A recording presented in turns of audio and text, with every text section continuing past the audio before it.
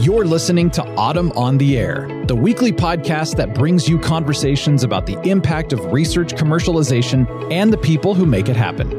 Join us for interviews with patent and licensing professionals, innovators, entrepreneurs, and tech transfer leaders on the issues and trends that matter most.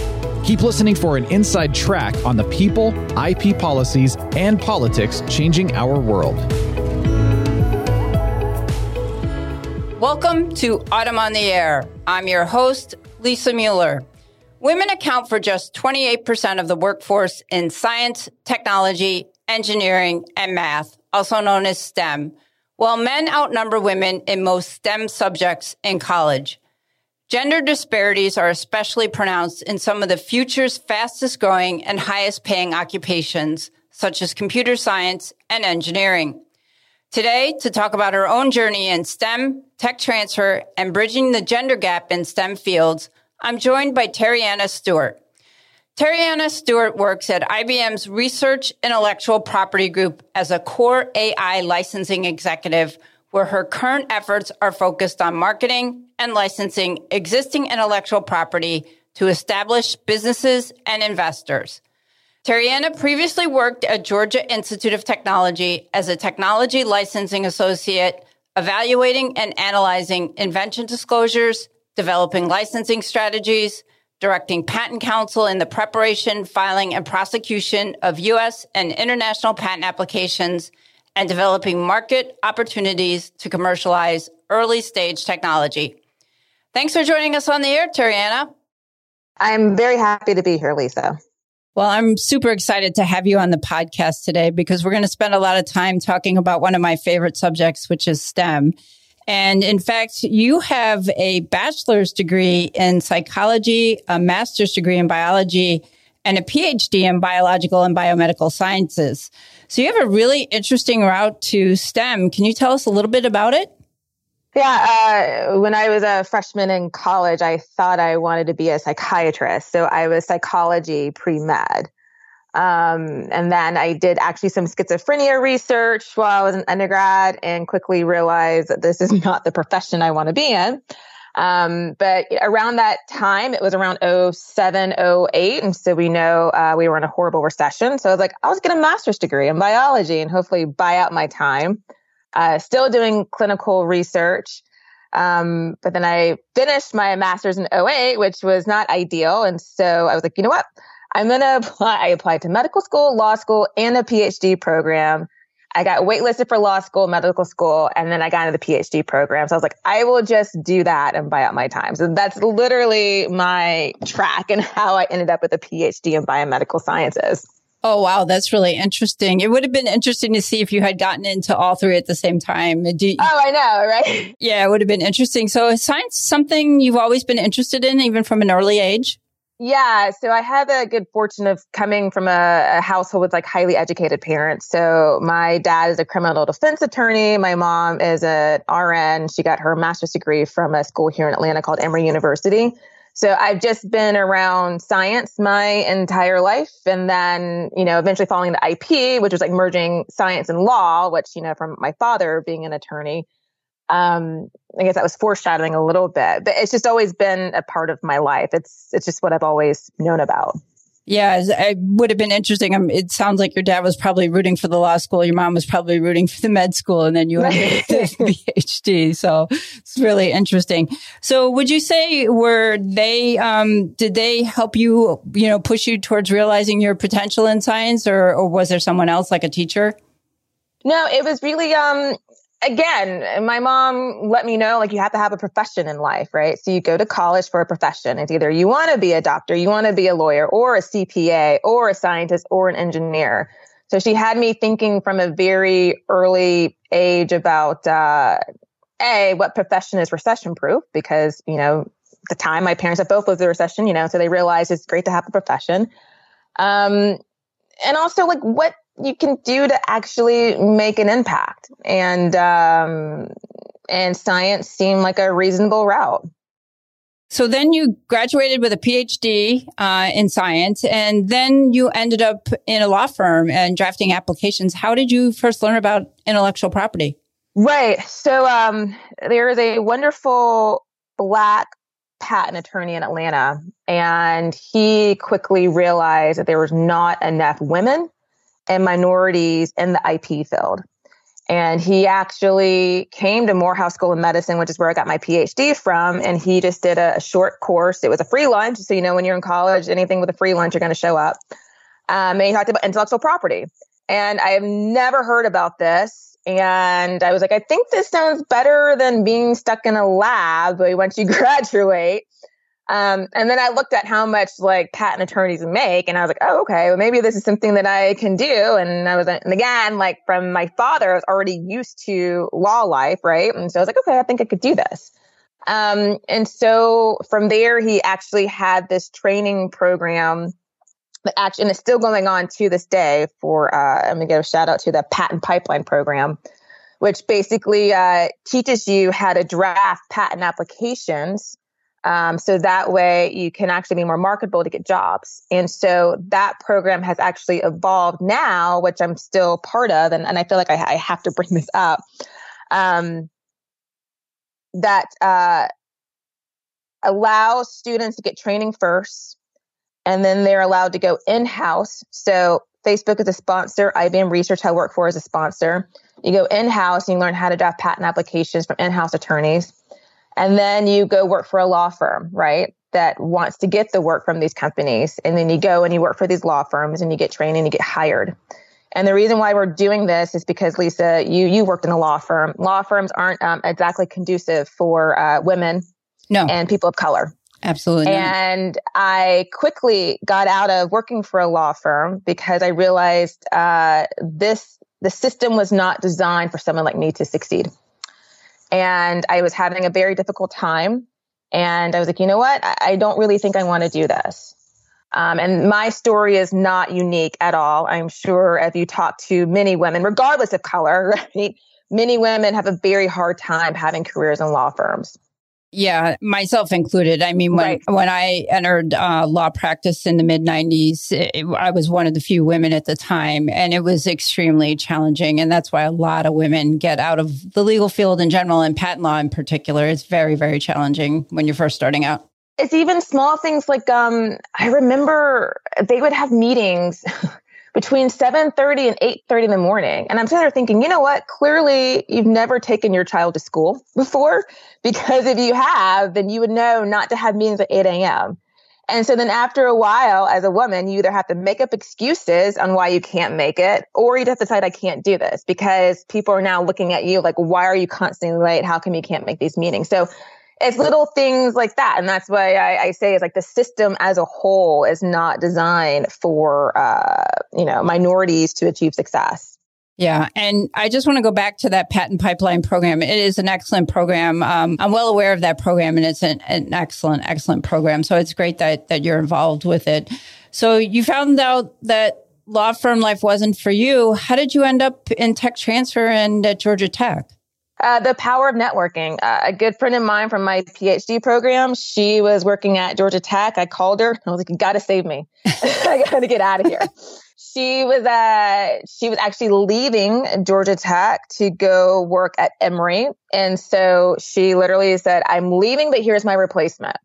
And so that's how I ended up at Georgia Tech as a licensing associate. And I loved it. I loved being back on the campus. I felt like my PhD was finally respected. And it was just fun because I was able to really get my hands on early stage technology and figure out, okay, is it patentable? Which, working on a law firm helped me with that. But then there's another component of, okay, is this marketable and can we commercialize and get a license for it? Yeah. And just a disclaimer, I think I was the first female Black licensing associate hired. So it sounds like it was a very easy transition for you going from law firm life to Georgia Tech. Was there anything that surprised you when you got into tech transfer, something that you hadn't realized before, or, something unique that you appreciated? Yeah, the biggest surprise for me, universities, as an undergrad and in graduate school, a lot of universities don't really promote the tech transfer office.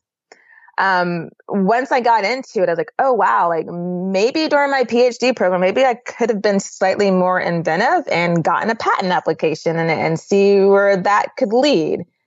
I just didn't even know that even existed on a campus. And a lot of students don't realize that exists. And just all the resources that your tech transfer office can have as a student. Now, it sounds like you really enjoyed your time at Georgia Tech and you were there. And then how'd you go from Georgia Tech and tech transfer to IBM? To be honest, and this has happened a lot in industries across the board, after George Floyd happened, a lot of companies were taking a look internally and realizing that there is a lack of diversity. And again, Lisa, as you know, it's very difficult to find a Black woman with a PhD in STEM, patent prosecution experience, and then technology licensing experience. So I'm essentially a unicorn. You are, yes, because right. all law firms, I can tell you, are trying to hire that right now, and they are just not there. Our clients are telling us we have to hire them, and they're very few and far between. Yep. Patent Pipeline program, we have a pool of students. We have over 500 students in our database that law firms can partner up with us. So I'm going to give that plug again for any law firms listening out there, Patent Pipeline program. Braxton Davis, that's who you need to Google. So going back to IBM Research, I will give credit to the GM of the IP group. He was looking around and he was like, we don't have a lot of diversity. And again, through the power of networking, he reached out and someone was like, I Tariana, I can recommend her. And so that's how I got the job with IBM Research. And it's been a great experience. And again, they quickly recognized that we need to do slightly better and that our employees need to be representative of the clients that we have. And so what kind of things do you work on at IBM and how is that different than when you were at Georgia Tech? Obviously you were a licensing associate at Georgia Tech. I'm assuming you do licensing now, but it sounds like you also have an expanded role as well. So I with IBM Research, not IBM proper. I always like to make that distinction. I didn't realize it even before I got hired. So IBM Research is broken up into like three pillars. There's like quantum computing, AI, and what we call accelerated discovery. I'm in the AI pillar. And so my job is to license, just like a university, pre-product technology within our AI research pillar. Oh, that's fascinating. It must be really interesting to see the things that are coming out of research there in that particular area in AI. And so you went from law firm to tech transfer, now to industry. So as I asked when you went from law firm to tech transfer about anything that surprised you, how about going from tech transfer to industry? Oh, the biggest thing is that, IBM wants to make money. Like that's a priority. And there's things called quarters that in each quarter you have to make a quota, right? And so, universities, they don't get a lot of revenue from royalties. Why? Because they have student tuition and all those fees and grant money. So it's very important to have a productive tech transfer office. They're not purely reliant on it. And there's no quote unquote CEO either putting pressure on the director of the tech transfer office to make money, compared to a company to where it's a priority. So, and things move very quickly within a company. And I always make the joke when you're working at a university, they tend to move at glacier speed. So those were the two things that were the biggest surprise. I need to be fast and you guys want to make money. So now that you're in industry on the other side from tech transfer, do you have any advice for some of your tech transfer licensing colleagues on some best practices or tips when they're negotiating with industry? I'm going to go back to business cycles. They move very quickly. And so, and this isn't unique to researchers at universities. It's unique to researchers in general, is that, whatever theory you might have going on in your mind about new innovation, the theories are really going to outlast the business cycle. And I think the book, The Economist, I think a quote that he read was theories and innovation live and die like fruit flies, right? So very quickly.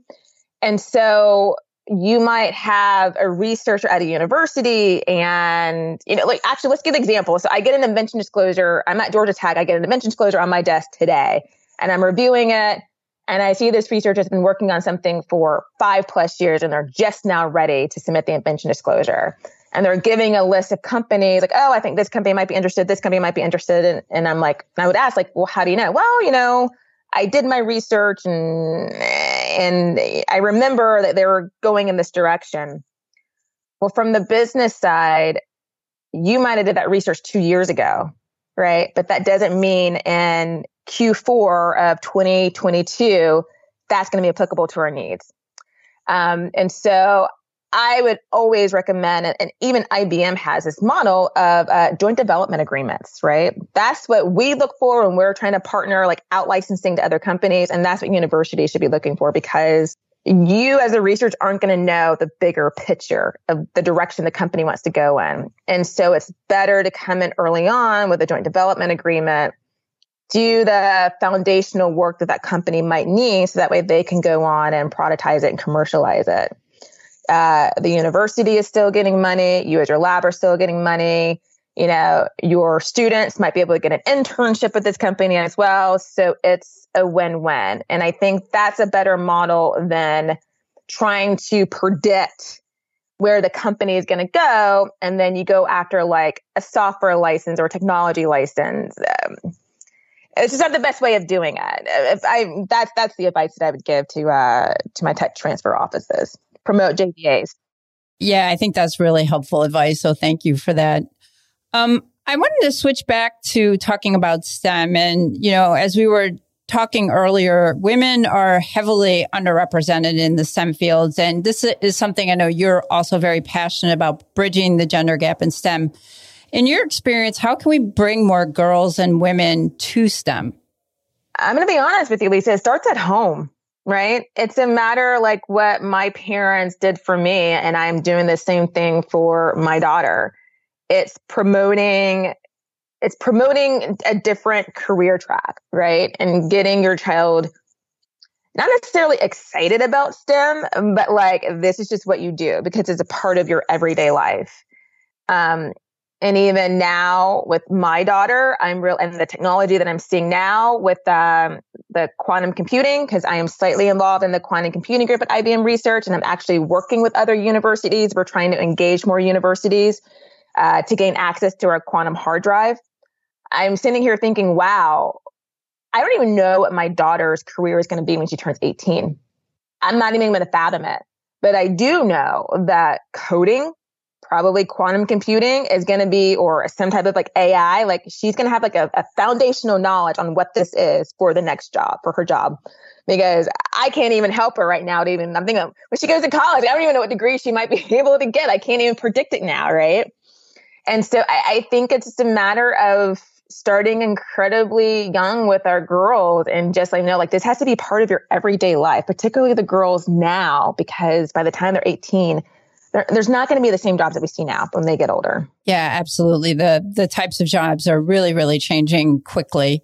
And things that we've traditionally thought of being kind of typical jobs are not going to be there anymore. So they're constantly evolving. So while there's a huge gap between women and men in these industries, this also holds true for minorities. And it's reported that 69% of the STEM population is white, leaving people of color severely underrepresented as well. During your educational and professional journey, did you face obstacles or bias as a woman of color? I had the good fortune of getting my PhD at Morehouse School of Medicine. So it's predominantly African American. And so this is a really great move for me because I was getting feedback and I had the safety of knowing it was true feedback and there was no subconscious biasness behind it. So it gave me a wonderful confidence that I can do this. And I even did some work over at Emory School of Medicine as well. And I had the good fortune of having a diverse committee. And so I was able to trust their feedback when helping me. So I didn't feel any biasness during my PhD program. The first time where I felt different was working at a law firm. And again, my story is very common. Yeah. And Lisa, you're nodding your head, so you know that. Yeah, I experienced it as a woman in the early 90s.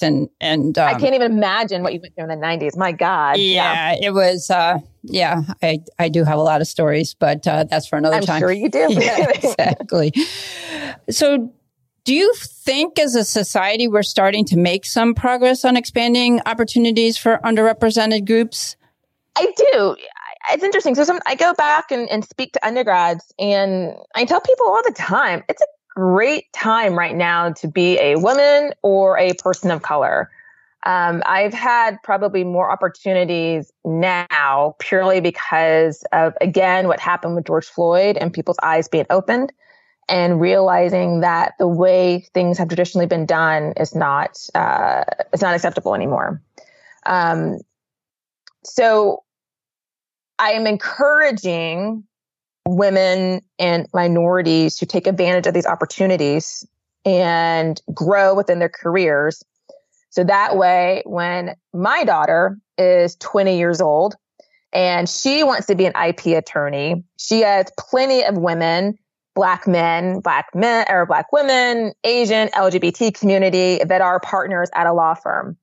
So I am like charging people now to step up, take advantage. So that way the next generation is not really dealing with the same things that we're dealing with now. So what do you think STEM and tech transfer leaders can do to help create more inclusive environments as well as foster opportunities for underrepresented groups?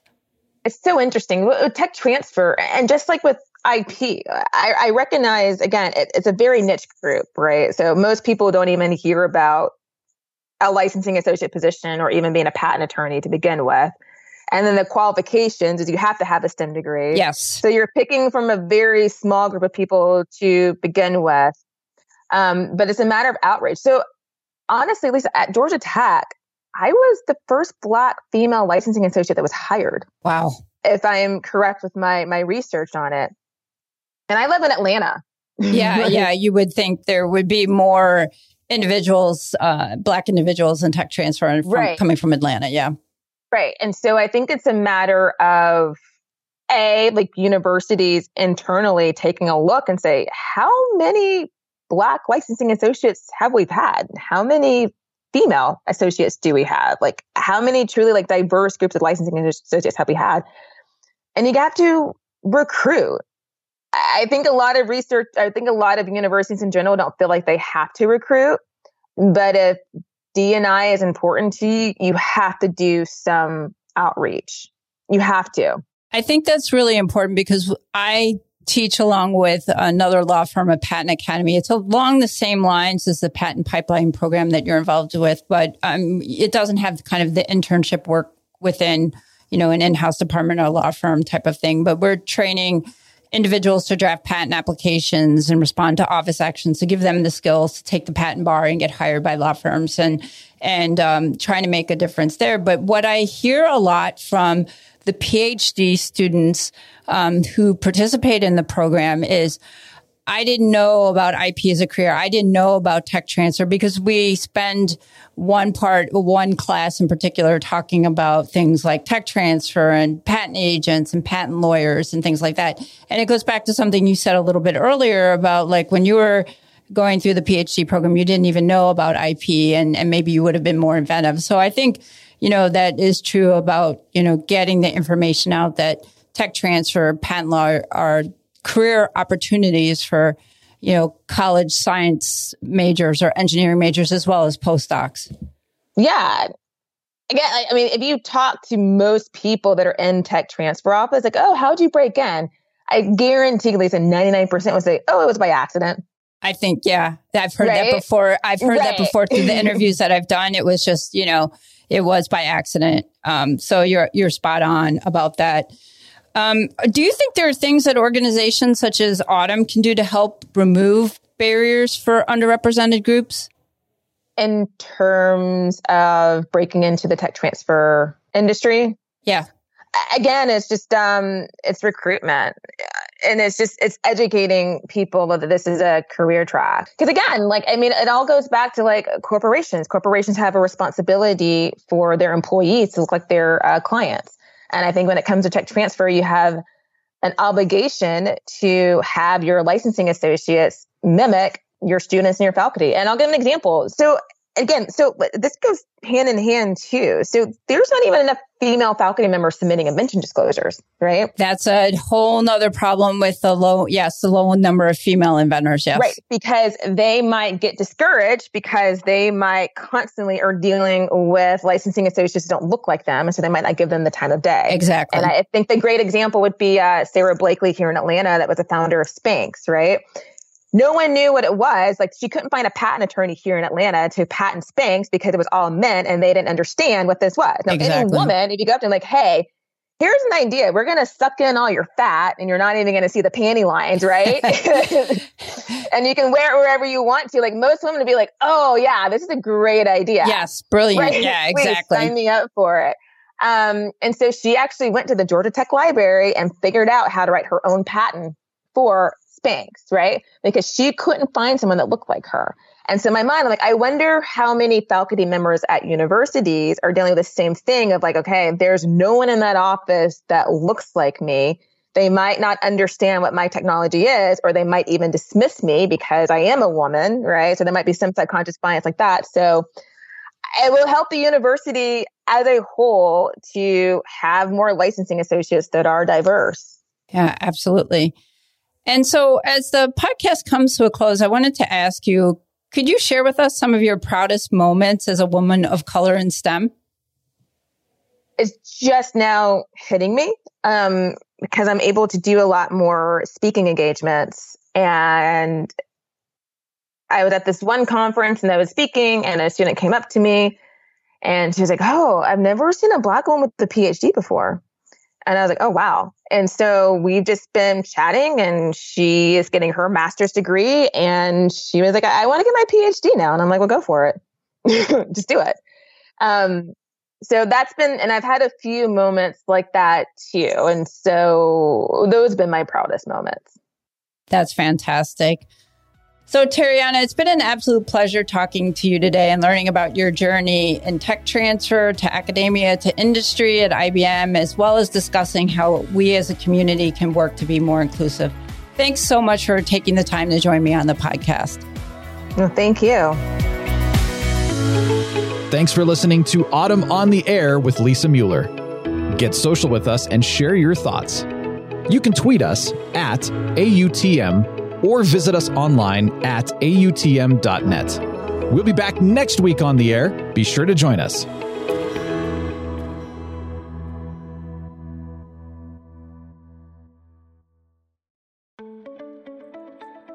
New to tech transfer or a seasoned pro? Autumn is the global member organization for tech transfer and is here to help you get connected, get smart, and get ahead.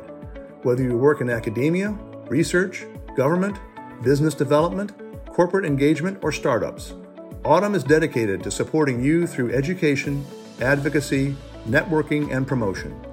Join and you'll receive 20 free live webinars, as well as meaningful discounts on meetings and courses, insider access to a vast network of colleagues to help you through challenges, and align on new technologies and the university decision makers who license them.